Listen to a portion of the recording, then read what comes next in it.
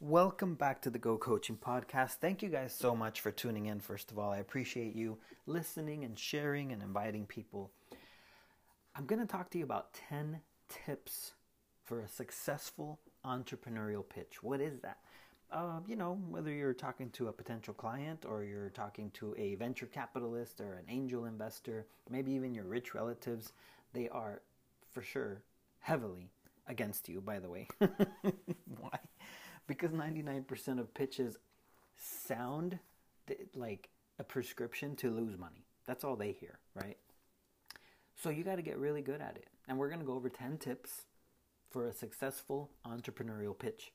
So if you are pitching investors to give you money for a new venture, you should definitely subscribe to the following rules that we're about to go over. And when I say investor, new venture, it sounds way more than it is. Like maybe you're just trying to get a new client. Maybe you're just trying to get a partner, trying to get funding, whatever. But these are the rules. These are the rules you should stick to, okay? Number 1, explain exactly what your business is within the first 30 seconds, okay? Don't go into some crazy explanation of, what happens and just you waste a lot of time basically giving lots and lots of data, background, and other information, while the investors or the people you're talking to, they're just left there scratching their heads, thinking like, what does this business actually do? Like that's what they're wondering the whole time. So just try to explain as fast as possible exactly what it is. Number 2, tell your audience who your customers will be. Paint a vivid picture, like specific picture of these people. I ran into this problem because earlier in my coaching journey, I wanted to help everybody. Like if you owned a business, small or large, it didn't matter. I wanted to help you. And it just slowly, little by little, started narrowing itself down, which made me explain what I do a lot simpler and more specifically who I help, right? And that has helped a lot by explaining exactly who your customers are and what you do for them and the value they receive. You can still help lots of people, but narrowing it down will help you to create a niche, to market to that niche, to explain what you do better, and have people understand what you do better, right? Number 3, explain why your customers are going to give you their hard-earned money. Think about how much money people are going to spend with you and how hard they work for it. Okay, you got to get really good at explaining why people, customers, clients are going to give you their hard-earned money. Number 4, explain who your competitors are. And if you say you have no competitors, that is a certain sign that you are unsophisticated and deserve no money whatsoever. Okay, so make sure you know who your competitors are, why they are your competitors, what makes them better or worse or whatever, what are you going to do different. And just side note, don't badmouth anybody, okay? Number 5, explain why you are the one to make this happen. And when I say you are the one to make this happen, generally speaking, most ideas out there are already being done. Okay, so don't get caught up on being the only one. Just explain why you are the one to make this happen. I'll give you a great example. Henry Ford. People think he invented the car. But most entrepreneurs know that he did not invent the car. He made it more practical to own for the average human. More accessible to the average human.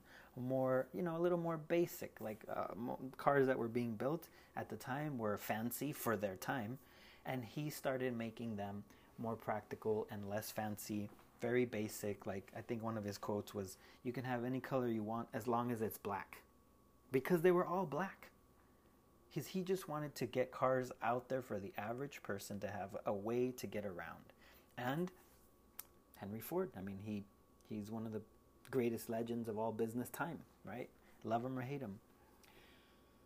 Number 5, explain why you are, sorry, I need more coffee. Number 6, give your presentation with confidence and enthusiasm. Investors want a founder, a CEO, a chief salesperson, whatever. They want to see that you can convince the world of your dream, not just them. Okay? They are just the funding. They are one person. If you're going to need 100, 100,000, a million, whatever, however many customers you're going to need, they want to know that you are going to be able to get it done. Okay? Because I'll tell you right now, people investing in your business are not interested in becoming a salesperson of your business. Okay? Number 7, explain what star you can hitch ride to, right? Like, has a well-known business agreed to distribute your new product, or investors, they feel much more comfortable knowing that you have an established player willing to distribute your product or service. Okay, so who can you collaborate with? Who can you bring in with you? Who can you do some partnering up with, like doing some podcast events, whatever you can do to attach somebody with a great reputation to your product, service, business venture. They will feel a lot better if you can do that. And the more the merrier, okay? Not just one. If you have a few awesome people that are well known, definitely leverage that. Number 8, ask for a specific amount of money. If all you do is ask for money, then you can't complain if an investor gives you $3.25 for the cup of coffee you guys had. Okay, so be very specific and actually do the calculations, like what's it going to cost, what are you going to do with it, and telling them you're going to go on a trip to take video for content. It's not going to happen. So don't do that. I'm talking about really do your homework, what you want to do, break it down, what each step is going to cost, add it up. Maybe even, I think it's certainly allowable and acceptable and understandable to have a cushion, right? Reserves or some kind of margin between what you need and like maybe a little bit of extra, a little cushion, but be very specific. Okay, that's way better than just throwing out some random number. Number 9, tell your prospects exactly what you're going to do with the money. Okay, I know I just kind of went into that, but tell them exactly what you are going to do with the money. Like, do you need to hire people? Do you need to buy software? Do you need to pay for internet? Do you need to buy a company vehicle? Like, in some cases you might need to buy some kind of truck or whatever, equipment, right? If you're doing an online business, what kind of equipment are you going to need to make it, to make it work, to make it awesome? Number 10. This one I've already failed. I can already tell you. Dress well. Act confident. Dressing well has not been my specialty, ladies and gentlemen, lately. I don't know if it's the C word, the P word, right? That whole experience we went through where everybody had to stay home and all that stuff. I think a lot of people got very relaxed. And some people just stayed very relaxed. And I think I'm one of them. I used to always wear suits and ties. And honestly, I don't like to. It's uncomfortable. Okay? Occasionally I will. And it looks great on people. If you like to do it, I appreciate it, actually. I think it's awesome. But dress well. It doesn't always mean wearing a suit and tie.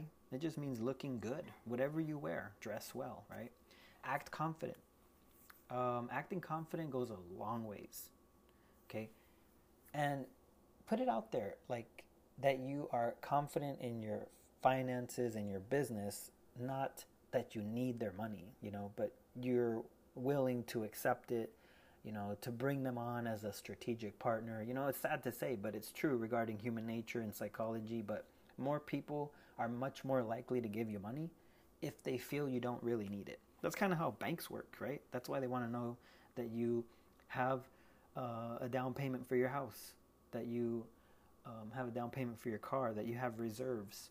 When you go get a loan, they want to know that you have money. You just want to use an extension of their funds to knock out your project without touching your money. That's usually a smarter way to do it. Okay, so Dress well, act confident, and put it out there that you don't need the money, but you are willing to accept it in a agreement as a partnership, as a strategic partnership. Okay, so those are the 10 rules you should be sticking to. Okay, so finally, you want to make each pitch presentation serve as a focus group for your next presentation. So what I mean by that is, when you pitch somebody, when you give a presentation, you always want to have a follow-up presentation already in mind or scheduled. When one group of investors asks you a series of questions after you pitch, write down all of those questions and make sure that most of them are answered in your pitch, right? So that the next group doesn't have to ask them. Keep pitching and keep improving your pitch, and eventually you will get funded. Okay, so make sure you are collecting questions that you keep getting over and over, and you start to include them in your presentation so people get that answer during your presentation. It feels much better when they get the answer naturally versus them having to ask you.